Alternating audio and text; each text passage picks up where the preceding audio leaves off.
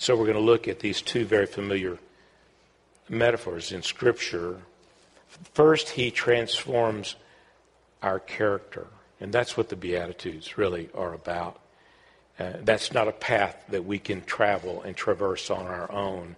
We cannot get there. We've said that. It has to be the transforming power of the Holy Spirit in us that works into us the kind of humility and the kind of sorrow over sin, brokenness over sin, and the kind of meekness and teachableness that comes, and the kind of hunger of getting our hunger and our thirst going in the right direction to actually thirst for what is righteousness and to hunger for what is righteous, and then to be able really to forgive, to really be able to forgive in the way that God forgives, the way He really works, that we understand His forgiveness to the extent that we're able to really forgive and then become sincere, become pure in heart. We just can't do that on our own.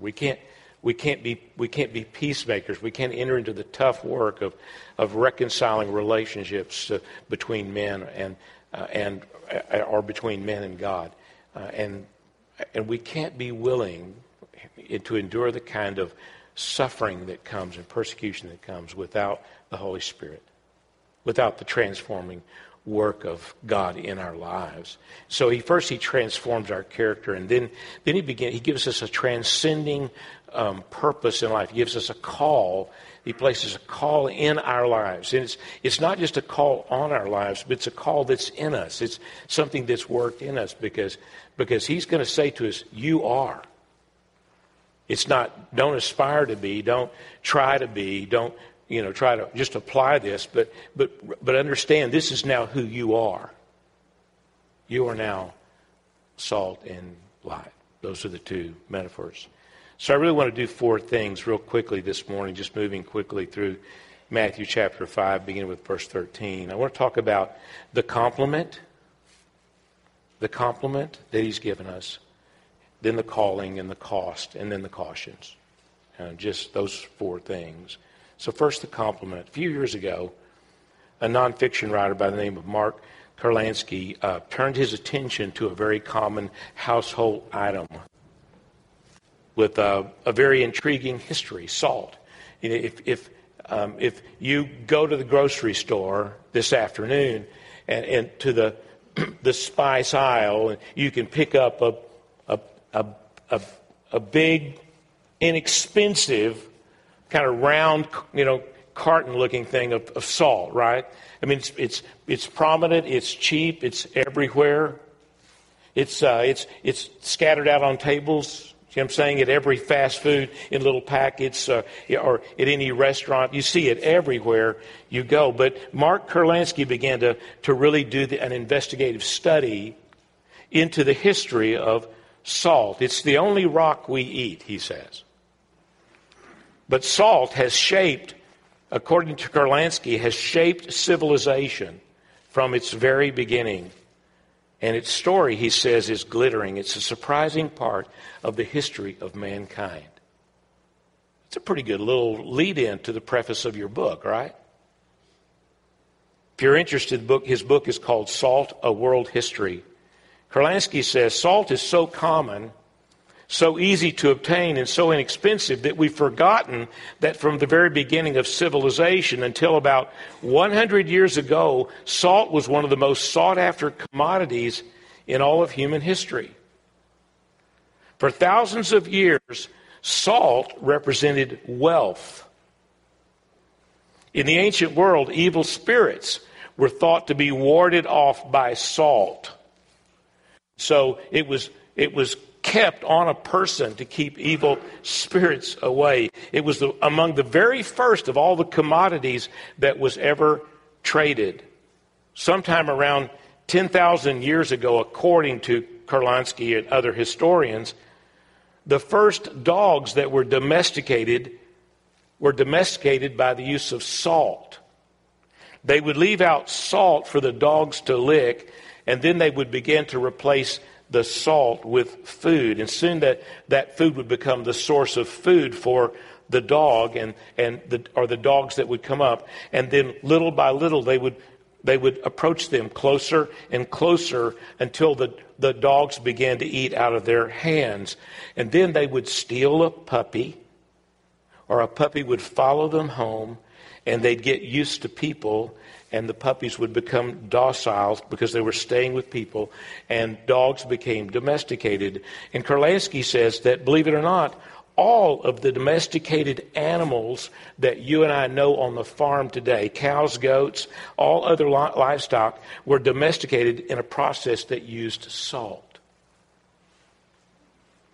Salt was a major factor in their lives, and a major political factor. The city of Rome was founded where it was because of its proximity to salt mines of the day. The first great Roman road ever built by Rome, and they built highways all over the known world of their day, was called Via Salaria, the way of salt, or the salt road. Roman soldiers were often paid with salt. And a commander would often ask, is that soldier worth his salt? We still use that idiom, do we not?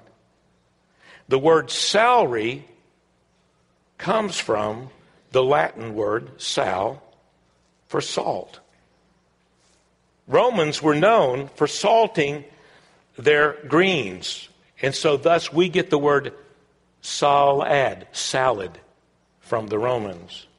The ancient Romans during the time of Jesus were the ones that developed engineering technologies that are still being used to mine and process salt today at the time of Jesus. Truth is, humans can't live without salt, right, Doc? Okay, I've got testimony down here, Just like water and food, its deficiency causes headaches and weakness and lightheadedness, nausea, and the absence of salt in our system could eventually cause death. So we have this necessary kind of craving, do we not, for food? We get hungry. We experience hunger pains. We thirst for water. But with salt, we don't have some associated sort of craving that we think of, even though salt is a vital nutrient in every one of our bodies today. It's in our blood. It's in our lymph fluid, in our extracellular fluids. It's necessary for most metabolic processes in the body. It helps our body regulate fluids. It's essential for cardiovascular function and for digestion. In other words, without salt, we die. Not to mention that French fries don't taste very good. In the ancient world, salt was even thought to be the symbol of fertility. And it's because fish lived in salt water and they had so many more offspring than the land animals that ancient men came to believe that salt was the secret of fertility. And so often husbands and wives would carry salt around on their person to ward off infertility when they wanted to start a family. And the ancient Romans would say of a man who was desperately in love that he was salax, or he was in a salted state of mind. Salt was also a huge part of religious customs. In every religion that is known in the world today, it was an acceptable offering to the Greek gods in Jesus' day. It was a part of the ancient Egyptian burial rites for, in the mummification of their kings and their royalty. To the Hebrew people, salt is a symbol of the covenant of God with his people, a covenant that will never spoil. Numbers 18. It is an everlasting covenant of salt before the Lord to you and to your descendants. And so newborn babies, little Hebrew babies, were often rubbed down with salt at birth as a sign of the covenant, the eternal covenant. Now that sounds itchy to me, doesn't it to you? I hope they didn't leave that on that long. You realize what Jesus was doing? Jesus was paying his followers a huge compliment when he said, "You are the salt of the earth and the light of the world." Do not think of yourself ever as being unnecessary in the world. Your presence, Christian, is huge. Jesus, you and I have just become so accustomed to table salt, we've forgotten the significance of what it would have meant in Jesus' day. He couldn't have given them a more beautiful, a stronger compliment to say, what you do is so incredibly necessary in the world. We are together salt and light.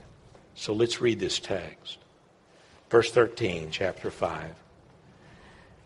You are the salt of the earth. But if the salt has lost its taste, how shall its saltiness be restored? It's no longer good for anything except to be thrown out and trampled under people's feet. You are the light of the world. A city set on a hill cannot be hidden. Nor do people light a lamp and put it under a basket, but on a stand. And it gives light to all who are in the house. In the same way, let your light shine before others, so they may see your good works and give glory to your Father who is in heaven. So we are salt and we are light. Okay, so think with me for just a moment. What is the source of light that was known in Jesus' day? The Greek word there is phos, firelight. Right? They didn't go flip on the switch, right, and have electricity. It was firelight is what it was. Fire changed everything in humanity, did it not? When humans learned to harness fire, that was revolutionary for this planet. You get that? None of us can get through a single day without fire. Think of it. We all came here today in vehicles propelled by highly engineered and controlled use of fire. Did we not? So do you see how you ought to be reinforce this in your mind, how essential that you are in the world. Most of our homes are heated by gas furnaces, which are controlled fire. The electricity we use is generated by fire, most of it. Behind all of our technology, if you track it all the way back, you'll find fire in the ancient world. Everywhere. Cooking, heating. In Jesus' day, it represented everything. Cooking, heating, cleaning, safety, welfare, community, religion. Everything was associated with fire. And so here are these two really strong images for us. So first he compliments us, and then he gives us, in those metaphors, a sense of our call. Now, I would just simply want to point out to you that in the text that we just made, the world makes two contributions to this thing in the way that Scripture often talks about the influence of the world. What is the world's contribution?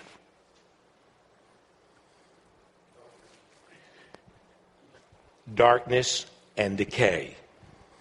Those two things. Darkness and decay. Increasing darkness and continual breaking down and decay.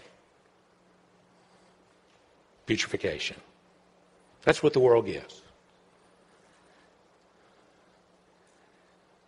Is the world looking better to you today, or is it looking worse?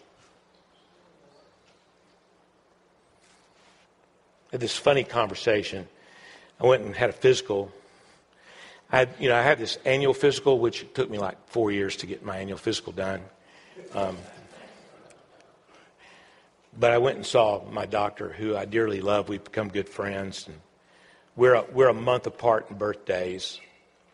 And so we celebrate our birthdays together. We'll have lunch in between our birthdays every year, and so I'm finishing up my physical, and and he's scribbling down notes. And then he just kind of turns and he looks at me. Because, see, we were like children of the 70s. You know, we went through college back in the 70s. And he looks at me and he says, you know, Dave,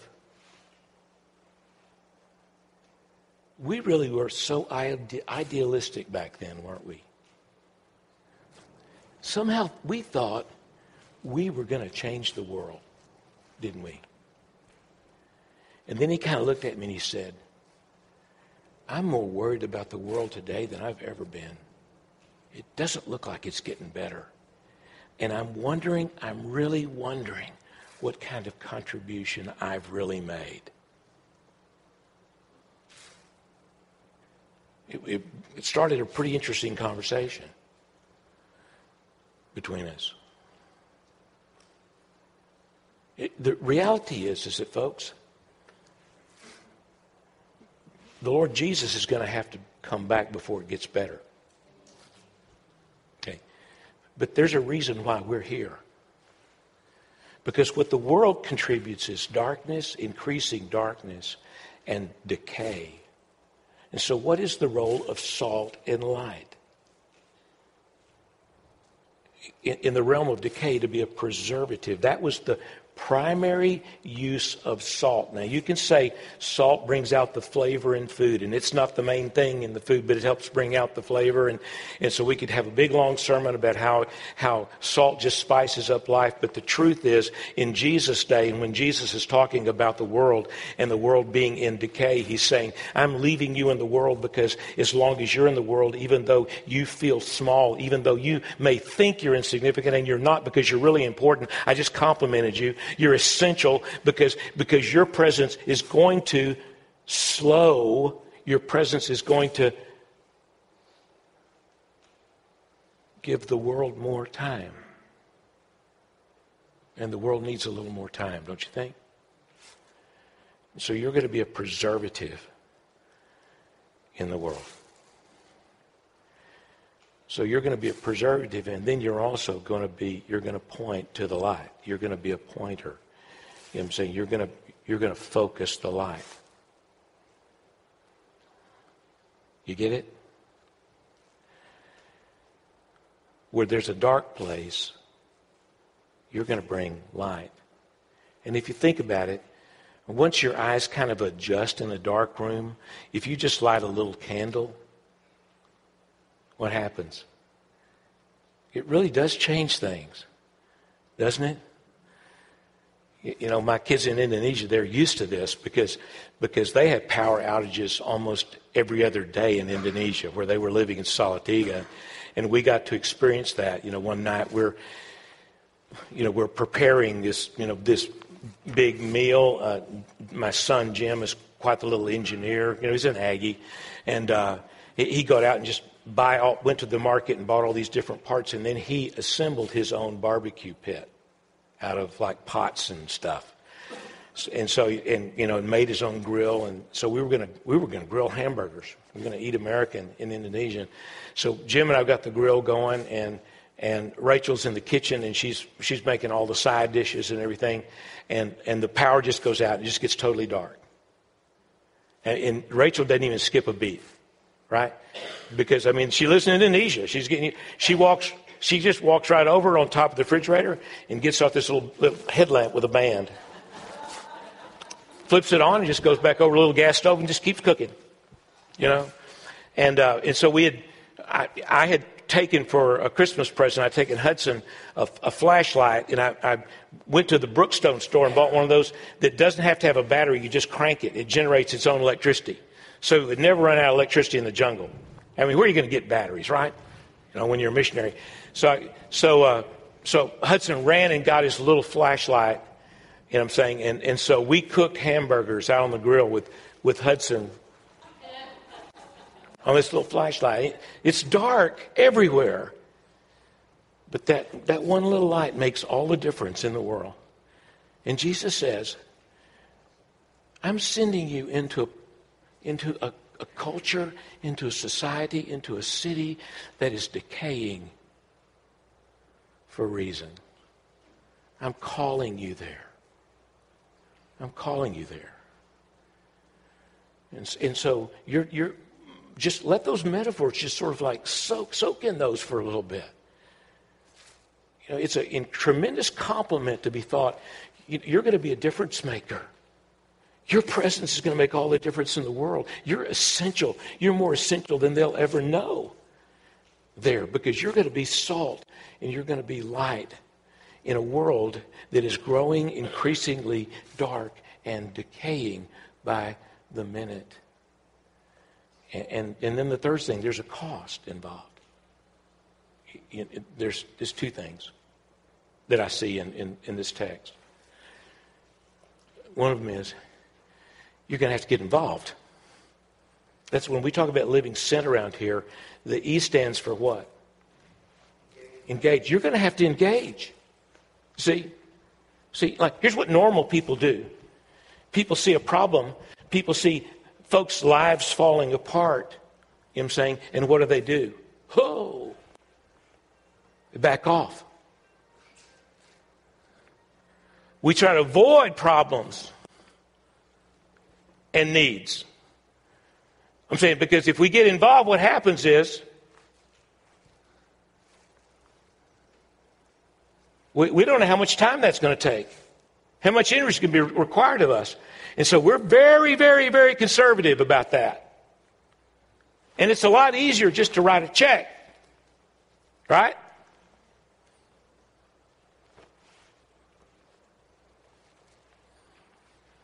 There's cost involved. You're going to have to engage. Serving, engaging. You're going to have to get involved. Now, I realize with some of us in the room that there's, and because I've suffered from this most of my ministerial life, I'm getting better. You know, God's doing some healing in me, but that codependency thing, you know what I'm saying, can really jack you up because you start developing this need to be needed. So that's why in Celebrate Recovery, we see these families where husband's been drunk most of his life and wife has been the one taking care of a drunk. And then when he gets sober, what happens? They don't know what to do with their lives because she doesn't feel needed anymore because he's not drinking.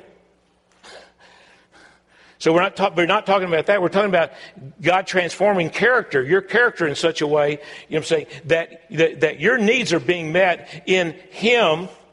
You see, and that's what the Beatitudes are about. And so now you're ready to engage in the world where there's darkness and where there's decay, where things are breaking down, where families are falling apart, where people's lives are in disarray and they're falling into the pit, where in societal places where there's injustice and people are suffering because systems have been created to force people into those systems in which they're kept. And I have to get involved.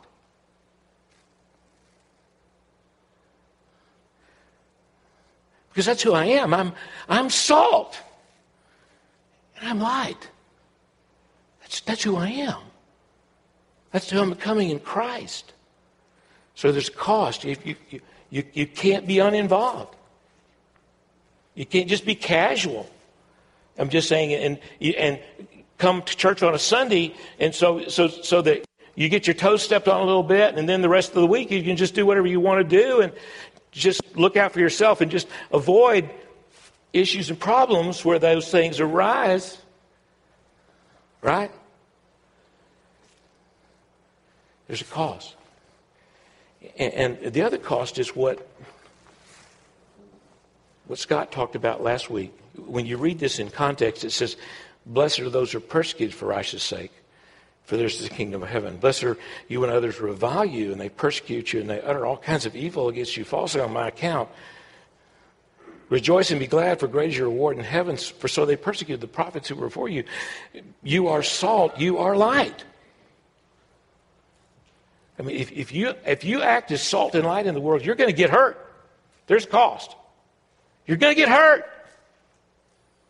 Did you hear that? People aren't going to understand. They might even think you're interfering in their life. And you have to figure out how you do this in such a way through the Beatitudes that you go in humility and you let them know your own brokenness and your own struggle in your own life, and you become that God had to bring you to a place where you could be meek and teachable, before Him, and you come in sincerity of heart, and you just say, I just want to be here. I just want to be here.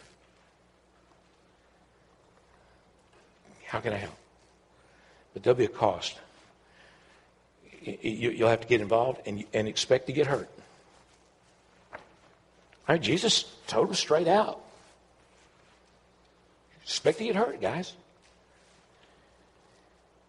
And then there's two cautions. Two cautions. He said, you can lose your distinctiveness.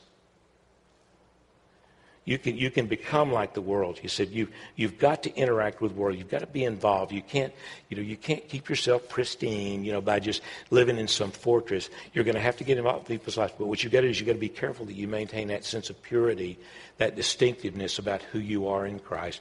Because if you become like the world, if you get everything all mixed into your life like the world, you'll lose your savor, you'll lose your flavor, your influence.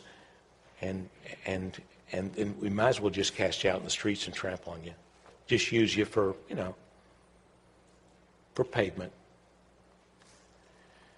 And there's a second caution. You said, you can hide what you've been given under a basket. You can hide out. So that's not the way we intend for that, because when we light a lamp, a little candle or a little lamp, we place it on a stand in the midst of a household, an oikos. And the Greek word there, oikos, it conveys more than just the idea of immediate family, but it is an oikos to the Greek was a household, so it meant relatives and servants and friends. So every one of us in this room is in the midst of an oikos. We have a sphere that we operate in, and everybody's sphere, would you agree, is unique and different from everyone else's. The sociologists tell us that the average sphere is about 24 to 28 people. There are some of us, like my daughter Jill, who is a social butterfly, can light on hundreds of people, right? And she has in her sphere probably 40 to 50. But most of us have 24 when we talk about relatives, family, friends that we spend time with on a regular basis. And Jesus has placed you as a light on a stand right in the midst of it. And nobody else is in that sphere like you are. But you can hide.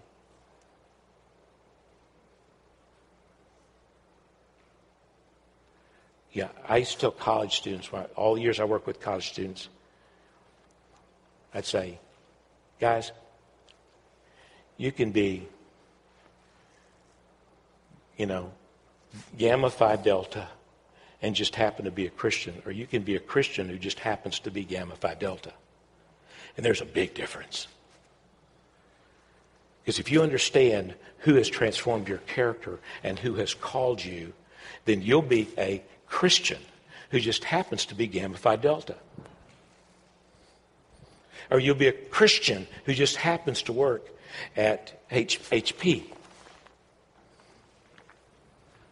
Or you'll be, instead of being a Centennial Titan who just happens to be a Christian, you'll be a Christian who just happens to be at Centennial High School, and you root for the Titans. And there's a big difference. So 2 cautions. You can hide out, or you can get all mixed in with the world and become just like the world. And if you do, you'll lose your light. You'll lose your savor. All right, got to close. So I woke up in this totally blacked out dark room Thursday. So we were finishing surgeries on Thursday afternoon, and we always get the last surgeries in by about 2 to 2:30. Deb stays, as the administrator, stays behind in post-op care until the last patient goes into the ward. But I finished up my day visiting with everyone, praying with everybody in the ward, about 4 o'clock. And I tell you, I was beat. I was exhausted. And so I walked with some of the nurses from pre-op that had gotten off, and we walked back to the hotel. And the plan was for the evening is with all of the surgeries completed by Thursday afternoon, around 4:30 or 5 o'clock, is that we were going to all have dinner at this really super fancy hotel called the Santo Domingo Hotel in Antigua. It's one of the really beautiful old historic, the building's been there for 400 years and, just cool place. And we were going to all have this celebration dinner at 7 p.m. And so I go back to the hotel and I laid down and thinking, well, Deb will finish up with the last patient and she'll, I'll just take a little nap. And I woke up and the room was like dark. And for a minute I didn't know where I was. I was trying to figure, where am I? And then I realized I'm in Antigua. And so I fumbled over, reach over, and I pick up my phone, and it's 5 minutes after 7. And I just sat up in bed, And I go, oh my gosh, I'm missing the celebration dinner. And so immediately I think, Deb probably went straight from the hospital, stayed a little bit later, went straight from the hospital. She didn't come and wake me up. I'm missing the celebration dinner. I'm in deep weeds, And so literally, I just leapt into action. I grabbed my shoes and I'm hopping out the door toward the front desk of the hotel. Hey, mister, give me a cab, give me a cab. I'm missing the celebration dinner. By the way, do you know what hotel that's going to be at? The guy says, well, the Santo Domingo, And I went, oh, okay, awesome. Get me a cab. I'll be right back. I got to go get ready.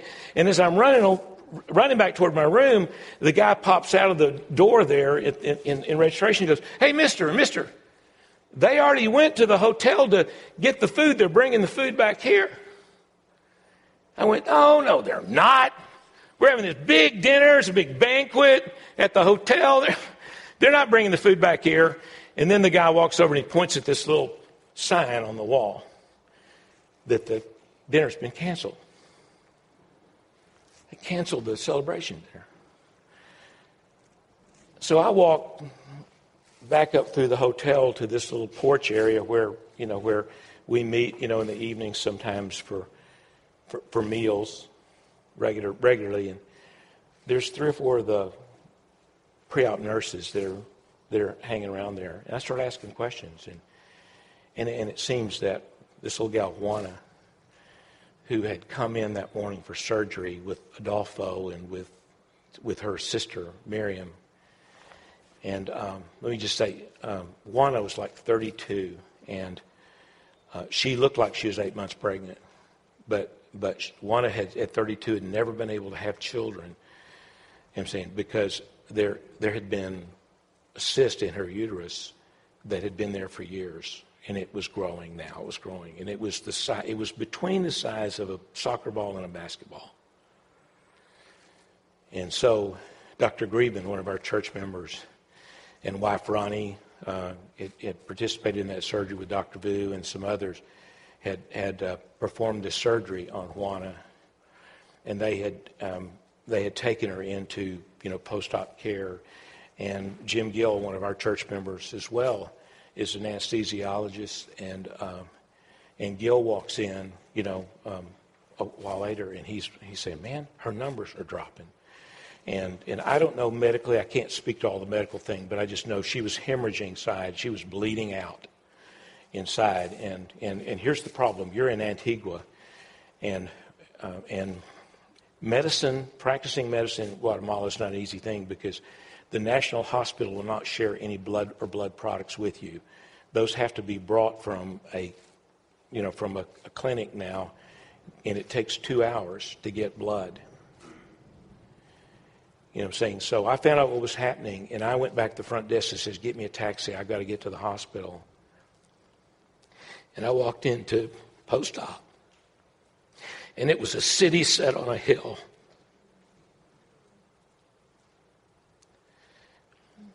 A third of our team, a dozen of them were there, 3 anesthesiologists, because they were staying with each other. And, there's Dr. Grieben and there's Ronnie, sitting there, and Lisa Price from our church, who's a post-op nurse. And I mean, that gal was ready. She's on the spot, anticipating everything the doctor's going to tell her. Because at least some of these nurses are really sharp. They almost know what's coming. But everybody communicating in community. Because when Jesus says you are salt and you are light, he's saying it's plural there. It's as a community, you're to be a church that's full of salt and full of light. And it was like a city on a hill, because we had to wait till nearly 10 o'clock before we could get blood products. And these doctors literally kept that lady alive. They preserved her life.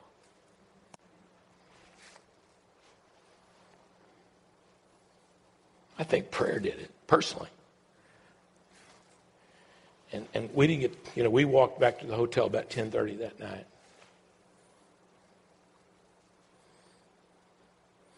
Our theme song for the week was the one that Kelly led us in.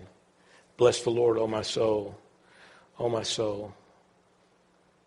And the verse says, the sun comes up, it's a new day dawning. It's time to sing your song again. Whatever may pass or whatever lies before me. And boy, you talk about that was a long and very difficult day. And you could have cut the tension in that room, with a knife, with a scalpel. Maybe that's a more appropriate image. But we walked back to the hotel about 10:30 that night. Let me be singing when the day is done. Because she'd been stabilized, and she was then taken to the ward, and the night physician, a good solid Guatemalan night physician, was there to stay with her all night. And she was still with us the next morning because we were anxious to get there. 7 a.m. rounds. You're salt. You're light. God will engineer the places. He's already placed you in an oikos, in a sphere.